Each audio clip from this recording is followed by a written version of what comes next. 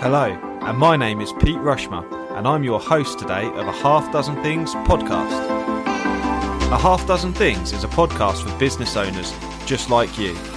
Whether you're an underdog hungry for success, or you're already smashing it but want to continue to level up, we are here each week for you to get insight and learning from the very best in the business.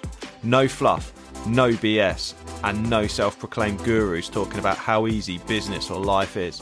I'm joined today by Keith Gray. Keith, absolute pleasure to have you on the show today. We're introduced by our mutual acquaintance, mutual friend, Mr. Vickers, who is also one of the Fleet Geeks. So we've got our second podcast. Obviously, this is going on to the Half Dozen Things podcast, where I get to interview subject matter experts.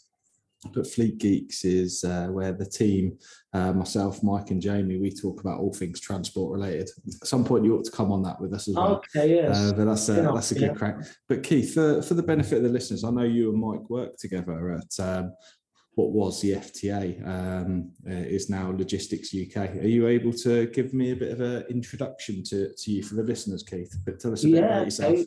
Yeah, I'm happy to be here, Pete. Thanks. Yeah, so I worked at FTA as was for about 12 years. And for the last 6 of them, I was general manager of the training business, which is obviously a commercial arm of the trade association. And yeah, I was Mike Vickers' boss. And as much as you ever can be the boss of a group of trainers, because they're a sort of unique bunch, really. So yeah, we'll maybe get into that. But yeah, he's top trainer, top guy, Mike Vickers. So yeah, a lot of time for him. So it'd be an asset to you, Mike. Yeah. I'm interested to know what's in the water at the FTA, because Mike looks really young for his age, and you look really young for your age as well. I'm assuming you do anyway. Well, you don't know how old I am, do you? No, that's true. I'd be 23, couldn't I? And I look knackered.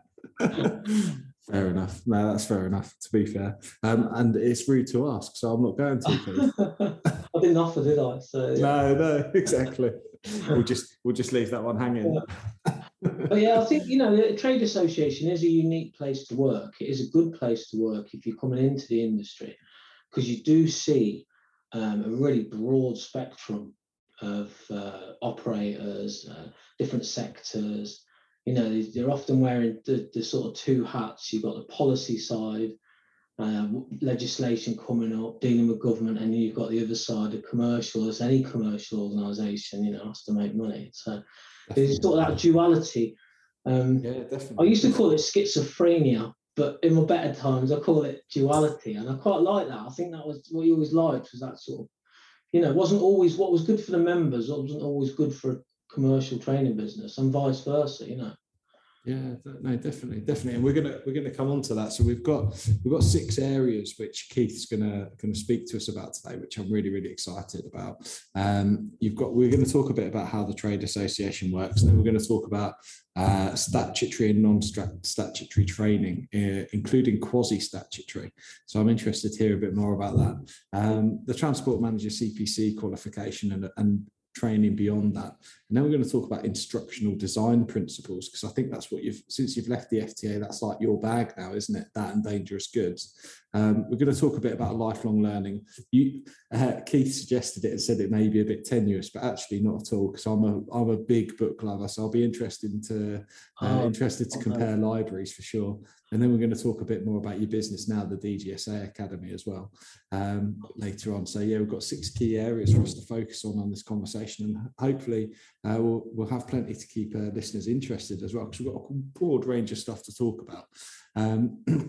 So you left the FTA. Let's just do like a quick bring people up to date. So since you've left the FTA, what have you been up to, Keith? And then we'll move on to the first thing, mate. Yeah, so I'd probably now describe myself in this sort of year and a half since I left. I'd say I'm probably an instructional designer who knows about dangerous goods, sort of where those 2 things meet. And I know it's a bit of a visual thing, like a Venn diagram, but where those 2 things meet, I think that's where I'll probably sit. So probably pretty niche for our industry, but I've got a bit of a broader experience in that. I've always been in training, certainly in the last sort of, 10 years, certainly. I've always been in training, and particularly vocational training. So job-related training, transport manager CPC, driver CPC, ADR, DGSA, all that sort of stuff, yeah. Awesome. But now I do my own thing as a freelance instructional designer, freelance trainer to do with dangerous goods. That's probably where I'm at, yeah. And how have you found that transition to working for yourself? Well, weeks like this week are difficult because where you haven't got as much work, you think, I should be working up because I've worked every day, since I left school. You're like, when you haven't got a day's work, you're sort of a bit in that mindset of being a salary bod. You're like, oh, I'm going to pay a little bit. It's fine. It's just peaks and troughs with being freelance. And then, another week's time, I'll be like, I ain't got 1,000 a day. So that takes a bit of getting used to. Yeah. But if I'm honest, I like the autonomy. I've managed people for a number of years, and if I gnaws anything up now, it's only down to myself. Really, I can't put the blame at anyone else at all. Not that I would have, but yeah, absolutely. Take all the responsibility. Yeah. Okay. No, top man. Okay, so let's talk about the first area, which is about how a trade association works. So I'm really interested in this because I've never worked for a trade association. I understand the RHA, and then you've got what was the FTA is now Logistics UK. Yeah. You've had quite a bit of experience by the sounds of it, a long period of time working at the FTA. What is it? How does it work? What I suppose there's like this, like you were saying before, this push and pull of the commercial element and the sort of governmental sort of side of policy and that kind of thing. Yeah. So if you look at the two big trade associations, I only really know these, one of them very well, and the other just because they're the other big one, RHA in our industry. But you've obviously got the ones for the freight forwarding industry. All trade associations pretty work in the same way. So FTA is probably 130 odd years old. RHA is 90 odd years old. But the principal aim hasn't really changed in all of that time, and that is to really represent their members and try and influence government to benefit their members. So either to initiate membership legislation that will help them, or even slow down legislation. So ones like, the tax on fuel would be a common one. They can't get them to reduce it by 5p a litre, but if they've slowed it down for 2 years, had no increases, then that equates to a lot of money across a lot of businesses. So that sort of thing. And I think really when you see people from the trade associations on the news, you think, oh, that's what they reckon, that's their opinion, but it's not. They're democratic organisations, and they'll have regional councils, they'll have national councils, they'll table all this sort of stuff, the sort of radar of legislation, if you like. What's our policy position on it? It's members that sort of dictate that. Yeah. And then I suppose from that, over the years, and being that proximity to legislation, they're well placed to sort of come up with other offerings. So tachograph analysis when tachos came in, vehicle inspections is probably one of the oldest FTA business units. So they'll do safety inspections or check the checker, all that sort of stuff. And then ultimately consultancy and training, and that was the bit I was responsible for, I suppose, at FTA. But they all are a spin-off of that original aim, if you like, the representation part. Yeah, absolutely fascinating. And I suppose what sort of split of income does the business look at based on the sort of trade association, like the members side, and then the training side? Is that sort of business element what's propping them up as an organisation to help them employ people, help them deliver on their outcomes and that kind of thing? Yeah, exactly. So it's non-profit making, which although they are they're commercial organisations, but everything that they do earn does go back into the organisation because of their sort of status, I suppose. But yeah, I wouldn't be wrong of me to give the exact split, but I'd say that it's probably more the commercial side now that's sort of paying for a lot of the representation activities. I think if you did it just on membership alone, I don't know whether it would stand on its own 2 feet, but it'd have to choose what it wanted to do a bit more carefully. It'd probably be the best answer. Yeah, got you. Okay, cool. So I understand a bit more about the FTA now. So tell me a bit more about the second area that we were going to discuss, which is the training budget, statutory versus non-statutory training, including quasi-statutory.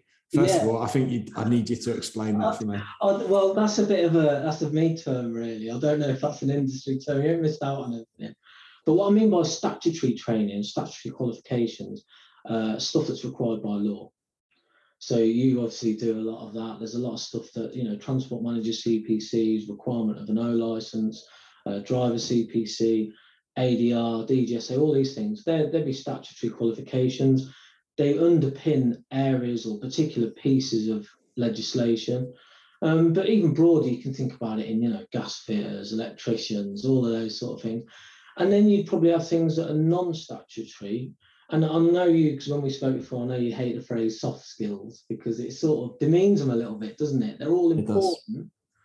They're all important, but they're things that are not required by law. And so thereby, when people or companies have to tighten their belts, they're often the first thing that gets pushed to the side, in my experience, So, and then what I meant really by quasi statutory was the likes of training for fours.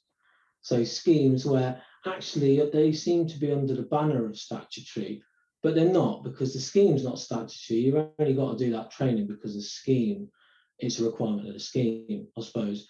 Now, whatever you think of fours, and there's all the whys and wherefores politically of all that, I won't get into that. But I think when you say, when fours say, oh, you've got to do that training, that's fine, as long as anyone could provide that training. Because if you would become the people who set the standard and the people who are the only people who can deliver it, then I think you've created a bit of a monopoly, and that's when people have something to take issue with.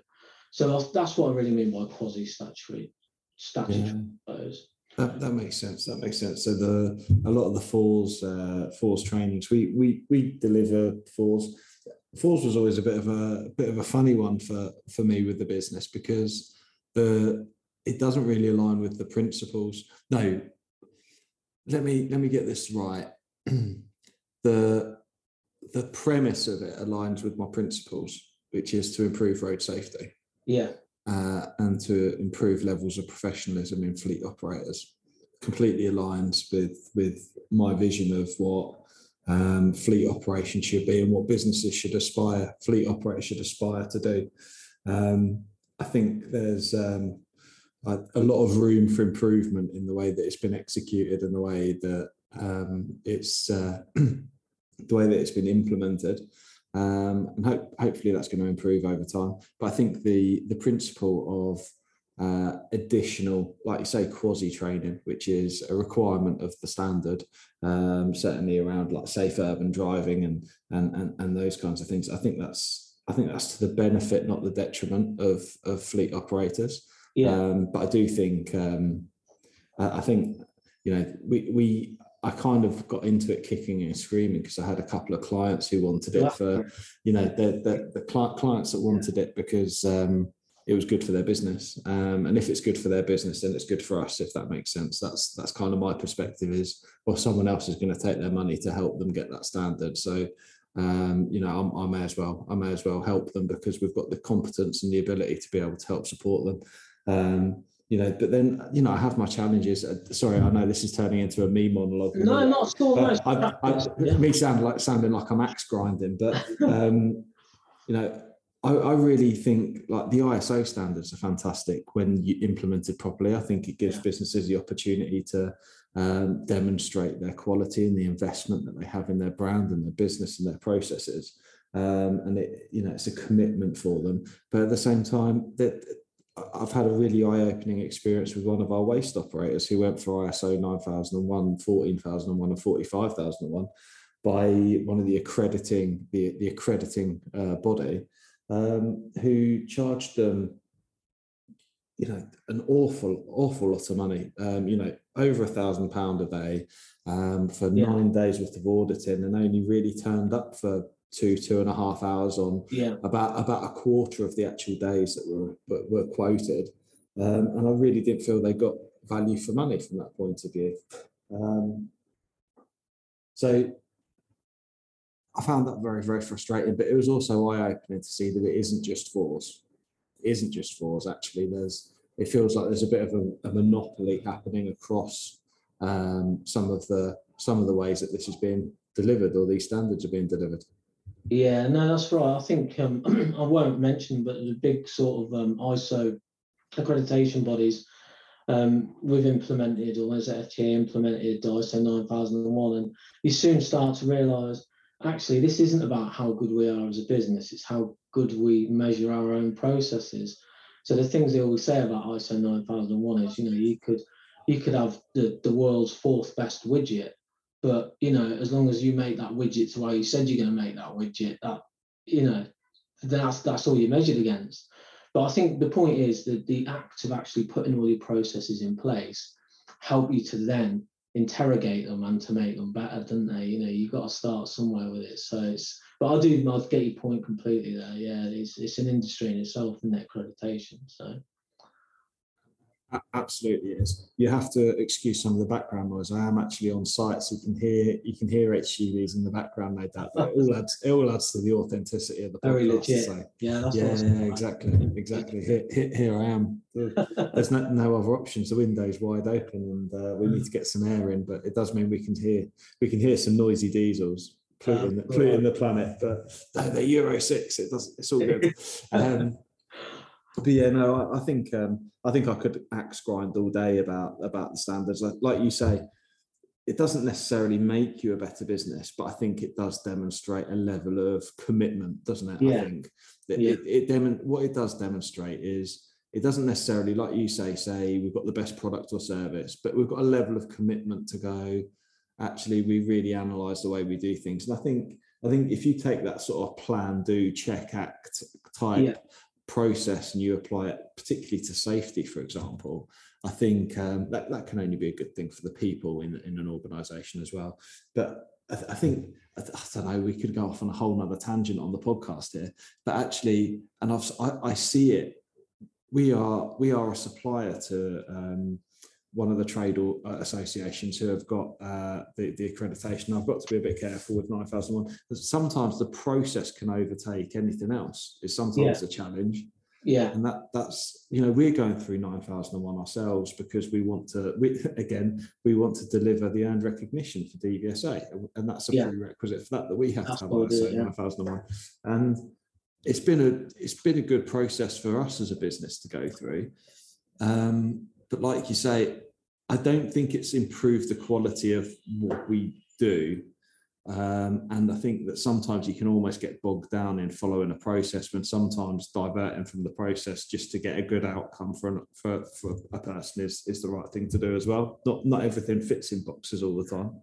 Yeah, and I think if having sort of been through it, if I was speaking to myself at start of, or you going through it, you'd probably say, always be asking, do we need that? Is that just because someone who's done it before says we need that, or does the standard actually say we need that particular document? Because you can just create this massive bloated thing. You're sometimes doing things for the sake of it and thinking, what value does that actually bring, that particular process or check or whatever it is? It's better to sort of add things, like cooking, I suppose. You can add things, but it's harder to take stuff away, isn't it? So I'll definitely have that. Try and do it sort of as a framework to start with. Yeah, definitely. And the value's often in what you don't do rather than what you do. Fantastic. Right, let's move on to the third area, which is the transport manager's professional development. It's something that I'm very passionate about. And certainly the Fleet Geeks is been created by us to be able to tackle ongoing professional development for transport managers. Are you able to just tell me a bit more about what you think around what a transport manager's professional development should look like beyond their statutory transport manager CPC training? Yeah, well, this might turn into a bit of a discussion as well, this one, because I haven't got any hard and fast thoughts on it other than deliver transport manager CPC. I really like the qualification, transport manager CPC. That's what I'd call like a benchmark qualification. It's it gives people a really good grounding in the sort of bedrock of transport management. So O licensing, driver's hours, driver licensing, maintenance. So it's got those sort of pillars. And then it touches on awareness things like international transport, even livestock, stuff like that. But they're not a massive element in the exam. It's the things that people always remember. How long can you take a horse when you need all that business? But really, it's from the point that if you get this qualification, you could go into any of those subsections, couldn't you, of industry, and be their transport manager. So things like dangerous goods do come up, and probably rightly so. What I think is, in terms of once you've got the CPC, what to do. My only opinion on it is I think once they get past that point, that because that's a benchmark, everything past that point should be individualized. So it's really from then on, it's what does an individual need to know for their role and where do they want to go with their career. And I think, training now, it can be a bit more bite-sized. What I don't think is another qualification on top of it. And I'll say that not just, out of opinion, because we created it as an FTA fleet manager qualification that sat above it.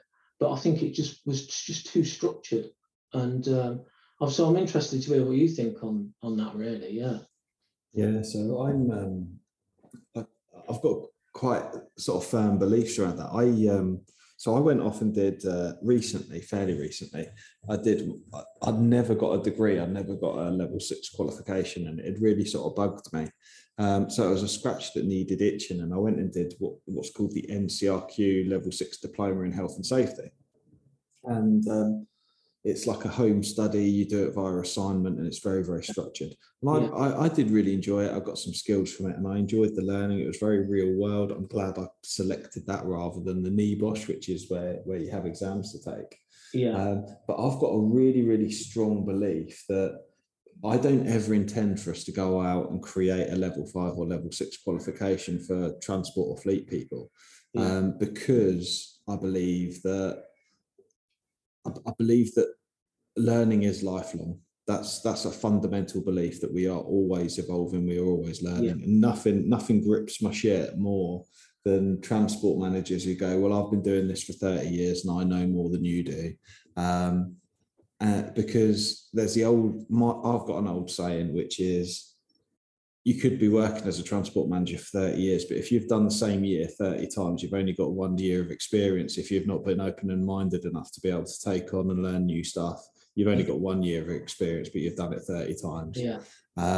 Or you could have 30 years of open-minded learning, development, seeking out opportunity, asking questions, those kinds of things.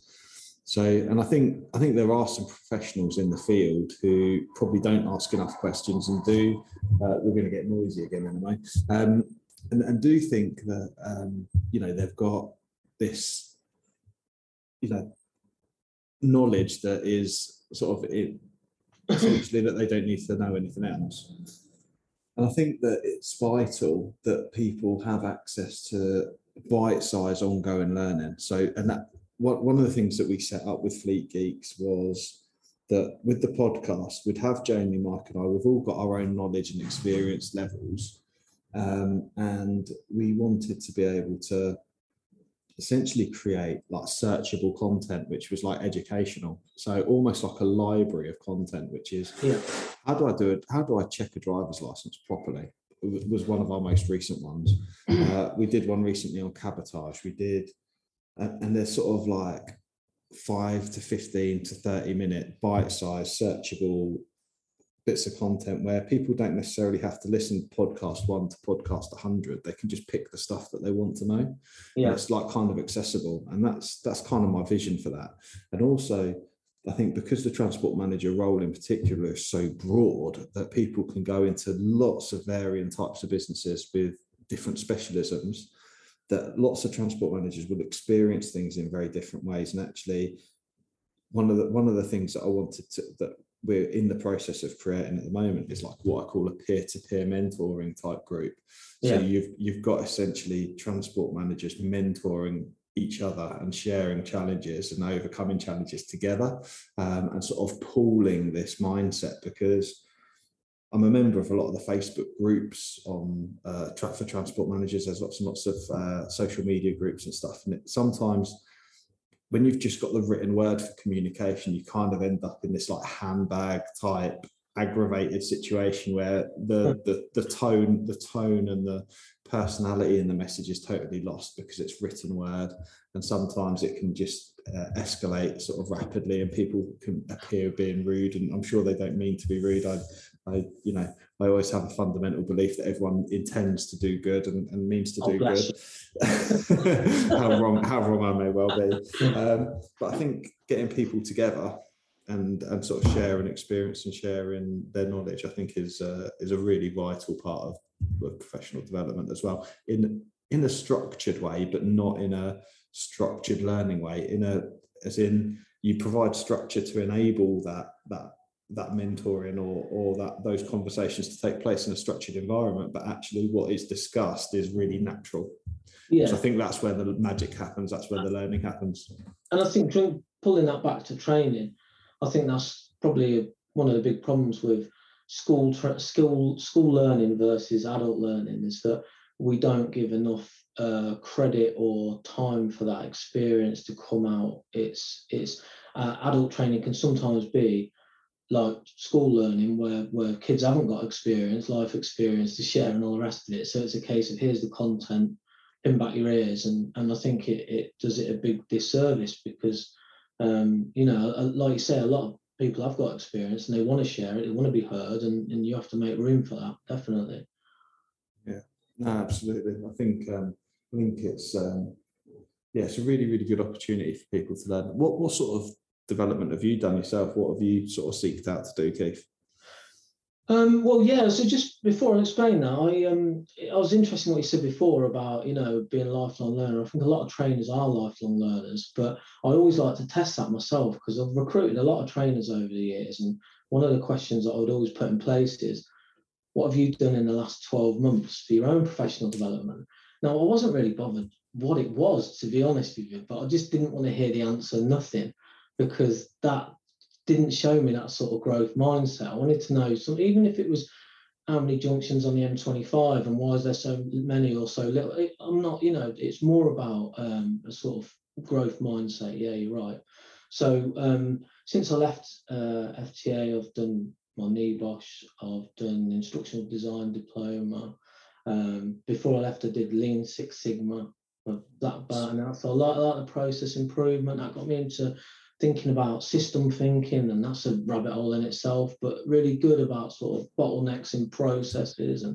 But to be honest, I'd probably describe myself as a situational learner, in that I only learn stuff, or I learn the stuff I need to know for the situation I'm in. So at the minute, I'm sort of creating my own little LMS, so I'm sort of genning up about that. But if we're going on holiday to Spain in July, I'll be genning up on a few words to say, well, I'm in Spain. I don't want an A-level in Spanish, but I'll just know enough. So I don't know if that is a thing, a situational learner, but I've definitely found myself, as I've got older, I'm less interested in formal academic qualifications for the sake of it, because some people do love that. They'll just collect vocational qualifications, but now I'm getting a little bit older, a bit more relaxed about it. I'm a bit more sort of pick and choose things and whatever floats my boat, because ultimately training is all about relevance, isn't it? And the more you enjoy stuff, the more you're going to give to it, I think. So, Keith, I couldn't agree more. Relevancy is everything, and I think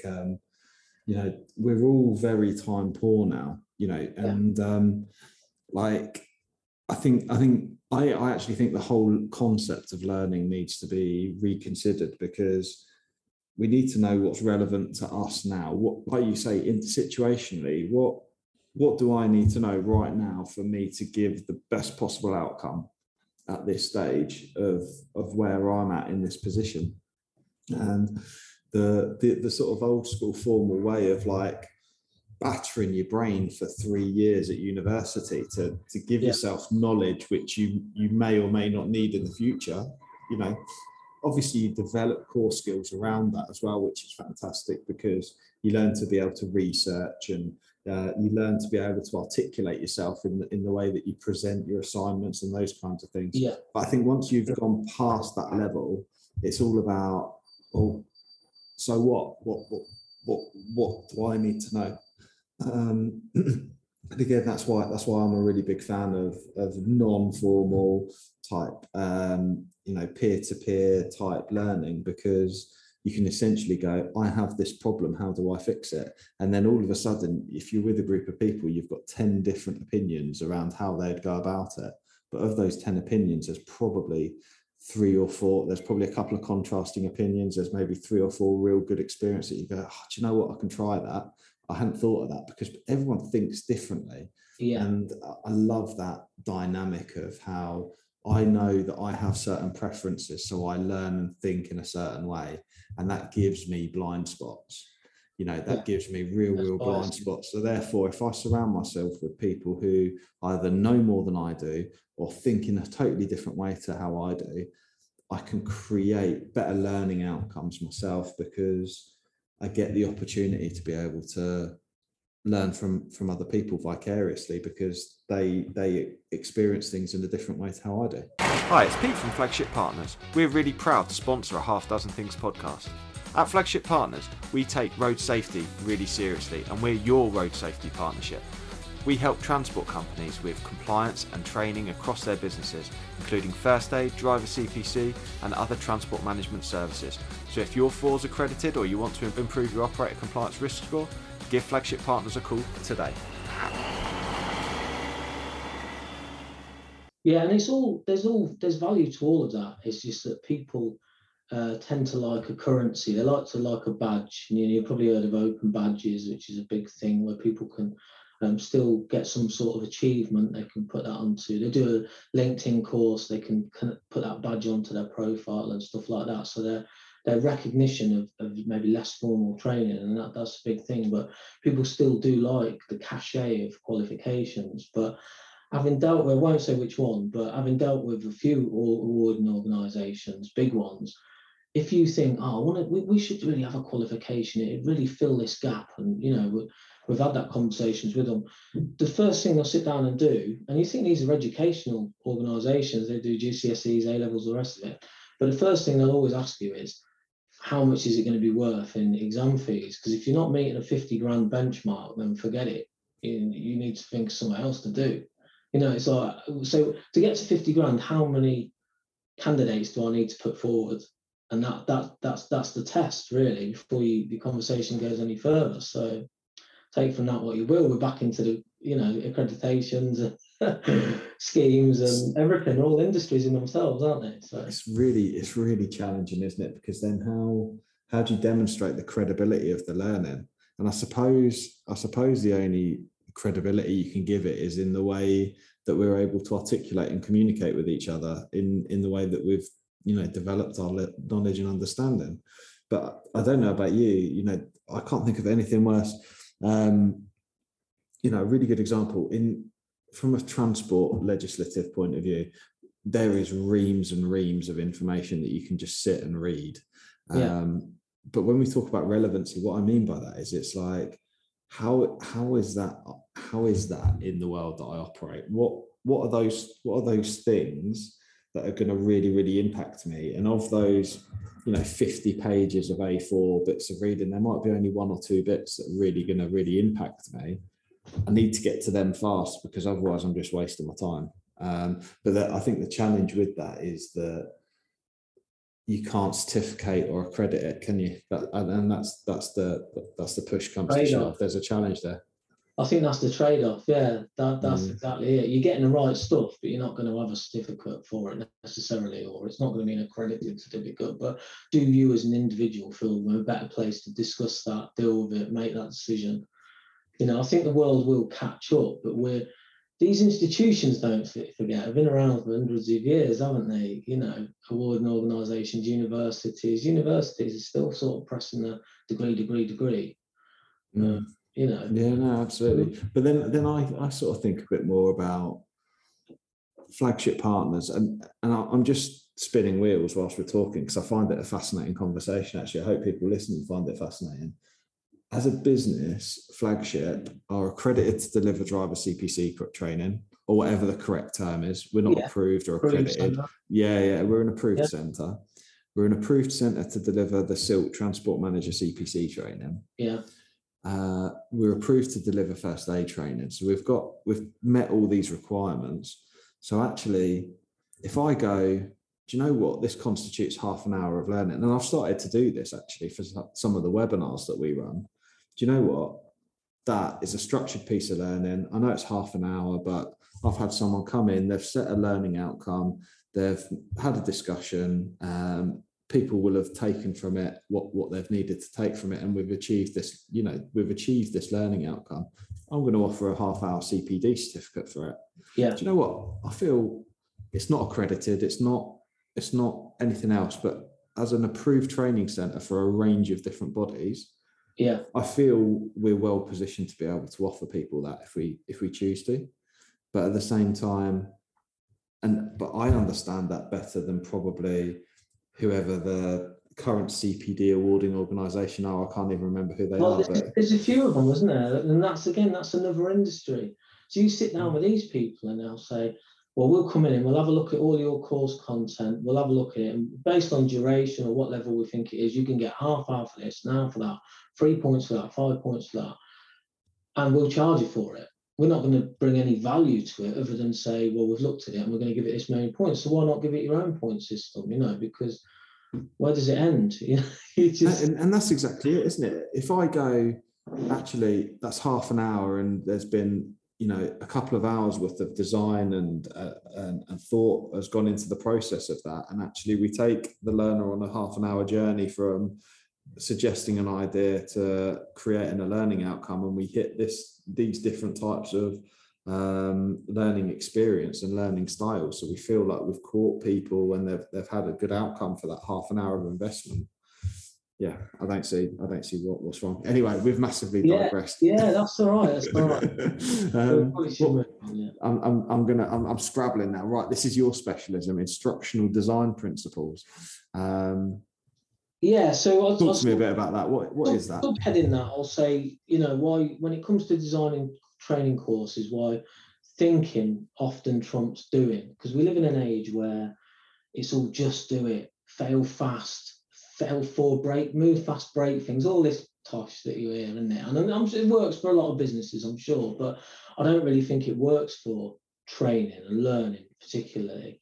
So in the last sort of few years, before I left FTA, I think the quality of the training experience does come from the instructional design elements, and particularly for adult learners, making that as sort of learner-centered as possible based on their experiences. So I'll sort of start this by saying, typically a course would be created something like this, not always the way, but you'll have stuff that you want to deliver, whether it be a syllabus, whatever it is, or you'll have a subject matter expert, and you'll pass that, or sit them with a course developer, or knock up assets in the way of PowerPoints or articulate storyline, whatever it is. You'll create a test, and then often you'll go, we need objectives, and they'll get backfitted, they'll get retrofitted to the whole thing. Because we've talked about these things, what do we say they've got to achieve? And hopefully that will tally up with a test. And because there's a pressure on internal L&D functions and external training providers that everything you do has to be worth doing, there's often a time critical thing on this. So I'll hold that against how maybe a course would be developed if it was done from an instructional design perspective. And that would probably be something like, you would create learner personas to start with. You'd say, right, who is our audience? Okay, so Pete, he's been involved in marketing and sales, and he's got a good health and safety back. So this stuff's going to be easy for Pete. This stuff's going to be more difficult. Has Pete got family commitments, so he's not going to have loads of time to do it? So you're building these like personas out, like you would for sort of marketing avatars, I suppose, which is some people might be aware of. You build these out, and you can make them as simple or as complicated as you like. But like anything, the more you put into it, the more value they become. And they're not a thing that you create and then just leave them there and move on to the next stage. You bring them all the way through. So as you're creating the evaluation, you're saying, well, would they find that an easy question or hard? Because what would they think of that? Would they find that too preachy? You're using it as you move through the process. And then once you've done the learner personas, you would probably create learning outcomes. So you'd really say, what do we need this person to know in the job to make them better at their job? What do they need to know if they need to pass an exam? But when you get to the higher levels of evaluation, you're looking at changing behaviours. So actually not just pass a test, but what are they going to take back into the workplace? And then ultimately, you've got the highest sense of evaluation, which is what results we're looking to achieve. From a business point of view, if we had a particular KPI, how are we going to move that needle? What would we need these people to be able to do to be able to move that needle? So you spend a lot of time thinking about those. Now, when you do learning outcomes, learning objectives, whatever you call them, you've delivered a few courses, haven't you, Pete, in your time? Yeah. If you ever have learning objectives at the start, people are just like, they're just not interested. They're like, yeah, all right, I know I've got a toilet, where the toilet is and all that, but you're telling me about stuff that I don't know what that stuff is yet. So how can I know what the objectives are? I don't think they're best placed in a course. They're best placed for the designing of the course. Those objectives are kept to one side, as long as the course creates scaffolding, we call it, which basically steps the learner through it, they will achieve those objectives. Mm-hmm. So a lot of the thinking with instructional design is done at the front end. And then the rest of it is the same, the development process. But it's the step that often gets missed out, is that hard thinking, because you want to get on and you want to have something tangible. And it's easier to knock up 50 PowerPoint slides than it is to do that hard thinking about who's going to be on the course, what do we need them to learn, all the rest of it. So that's where it sits. So often a step that gets missed out. If I explain it to people, they normally go, so what, you don't you do PowerPoint? Yeah, do PowerPoint, but they're different hats. You could be the subject matter expert, you could be the instructional designer, you could be the developer, but you just make sure you wear different hats at different stages of the process, really. But that's it. I suppose if we're going to simplify it, I'd say it's got to be meaningful, that you really, the ultimate aims are delivered. But like most things, they take a bit of hard thinking to start with. Really. Yeah. I love that philosophical approach to. It's part psychology. I know you've got an interest in all that, haven't you? I have, yeah, absolutely, and I think it's interesting because I'm sort of listening to you and I relate it back to my own experiences. I think I'm very as a person. I know that one of my shortfalls is it's a blessing and a curse at the same time, and that is that I'm very action focused. So I'm always jumping in at the deep end and learning how to swim later. But sometimes, I read things and you think, if you make sure that you're going in the right direction, you can get there often a lot quicker over time and a lot more efficiently and effectively. And sometimes, I get really frustrated. One of my big pet peeves with trainers, particularly who have used to bulking out a 7-hour driver CPC course, basically telling people shit they don't need to know. Because they're wanting to bulk courses out. They need to keep the clock ticking, and also they want to be the smartest person in the room a lot of the time. But actually, training is outcome driven, and when you break it down, as you've just explained, with like the results, what are the behaviors, we can start to think about things which are far more meaningful to organizations around how do we build better cultures.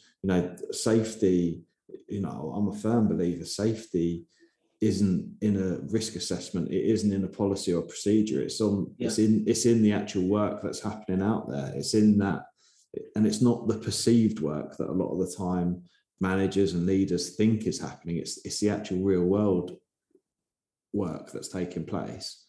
And actually, if we can deliver, like you say, training that's properly designed to get the results and to get the behavioural change that we want, then that really does take some thinking about, because otherwise it's a lot like marketing. You're just throwing a load of spaghetti at the wall and trying to work out what's going to stick, which a lot of training does. I think that's why we don't often go past level 2. So for evaluation, that's another thing about it. You bake it in from the start. So you're not just waiting to do a test at the end. You're doing it formatively as you go through. Mm-hmm. But evaluation, level 1 is, and we'll compare it to stuff we know. So level 1 is like reaction. So that's just like, did people like it? Did they attend? Attendance lists.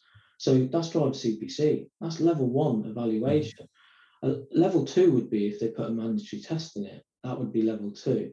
Level 3 would be changing behaviours. Well, that's hard now because it's after the course.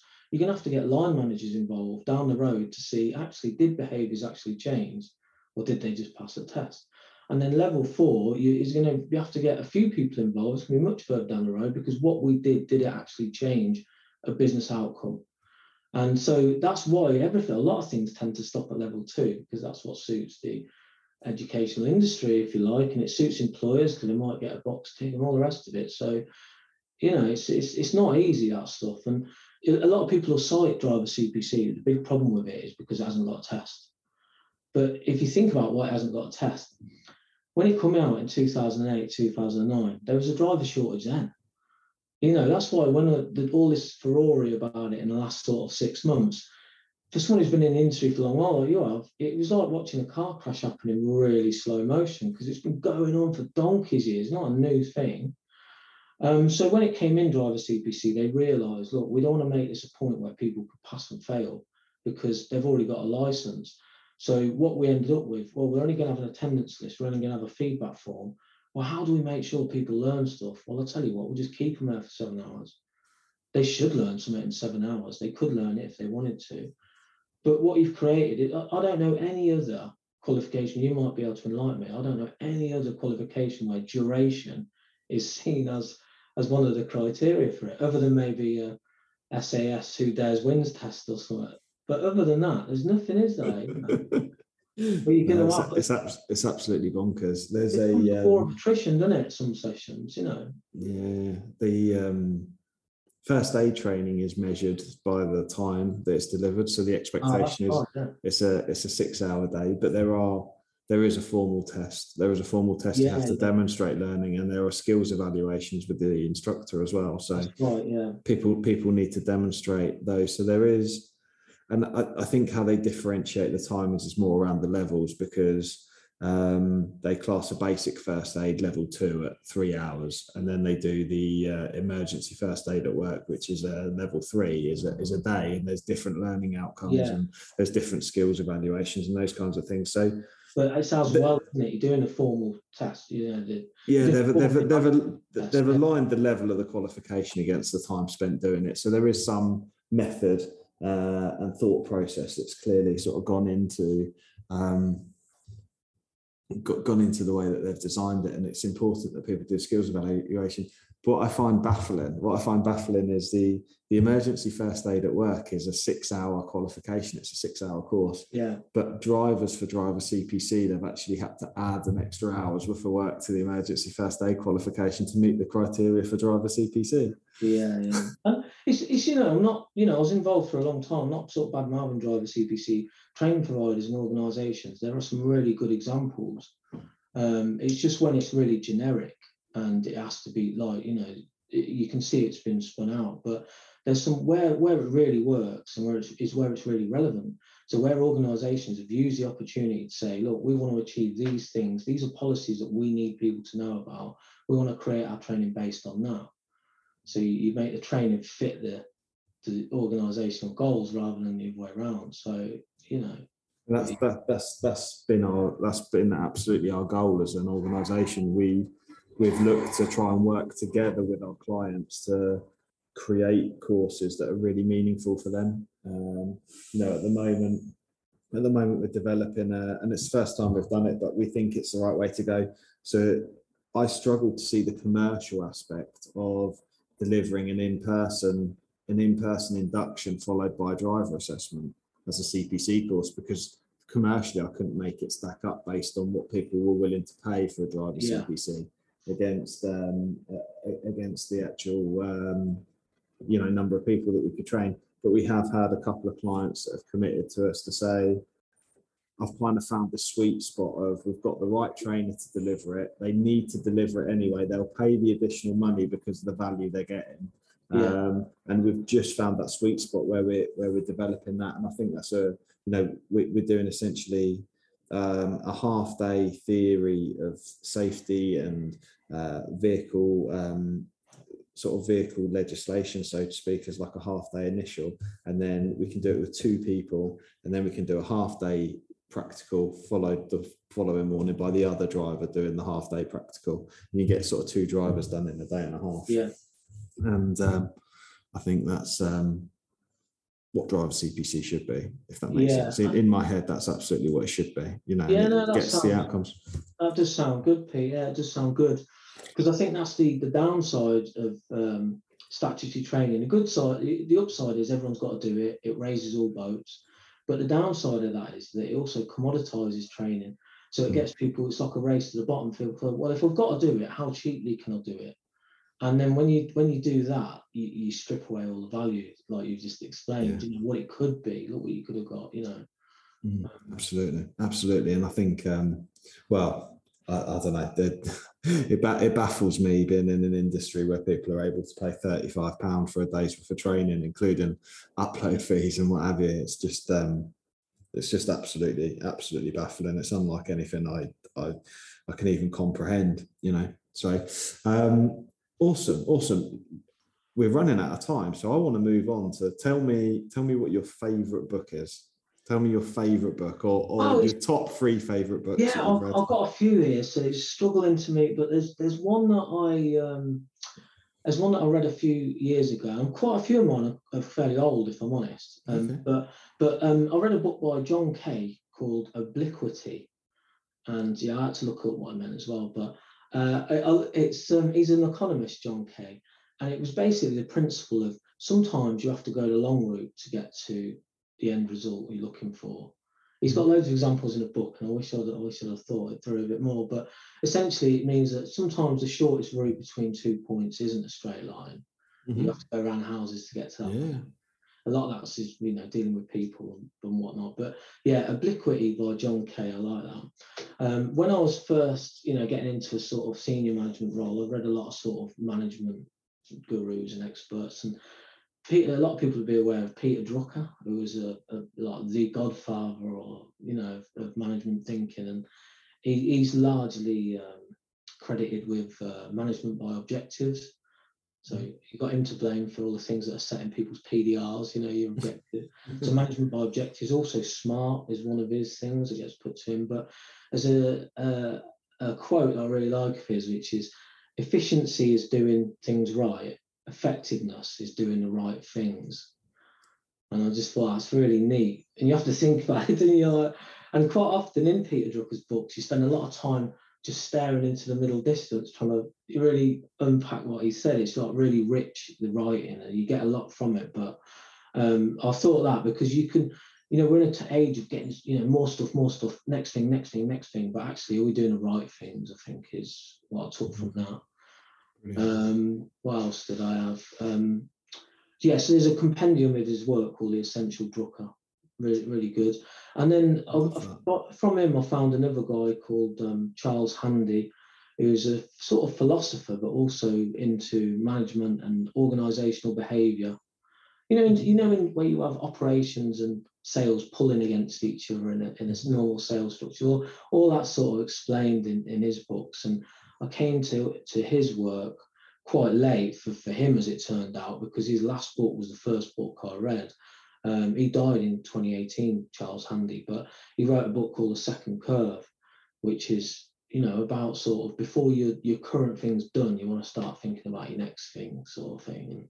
Love that. And, people sort of, as we get older, we'll probably have more of a portfolio lifestyle where we do a bit of this, a bit of that. We might do a bit of charity work. It's all stuff for the self rather than, growing up in a time where it was just like work harder, work faster, turn up every day, all that. And there's a lot to be said for all that, don't get me wrong, but, it's a bit more that. And so they're quite older books, older guys and that. One that I sort of read a lot when I was sort of took over the training business was a book called Business Model Generator, a bit more contemporary, I suppose, by Alex Ostewalder. I've probably murdered his name there, but and that's all about, like different business models. So, how they used to sell razors and then the blades, and then now you get the razors for virtually free, but the blades cost loads of money. Or Uber. Well, there's no difference to Uber and a traditional taxi, but actually now the platform delivers all the value, doesn't it? Really, that sort of thing's all that about. And then if it's something on instructional design, there's a book called Design for How People Learn by Julie Dirksen. That's really good if you're interested in that as well. Awesome. So I've got loads of them. What about yourself? So I've got 3 minutes. Yeah. No. That's do you know what? I've not read or heard of any of those. So what I'm going to do for the listeners, Keith, could you email me a list over and I'll add it to the show notes for people to go and have a look, including me. But I've been on Audible for 7 years now. Yeah. And I've been getting a book a month for 7 years. Yeah. Every month without fail. Yeah. I've got some Audible library of like amazing stuff, and I think of what sort of springs to mind are some of my standout ones. I really liked Stephen Bartlett, Happy Sexy Millionaire. Oh, right, I've not read that, no. That's a great book. That's a great book. Great listen.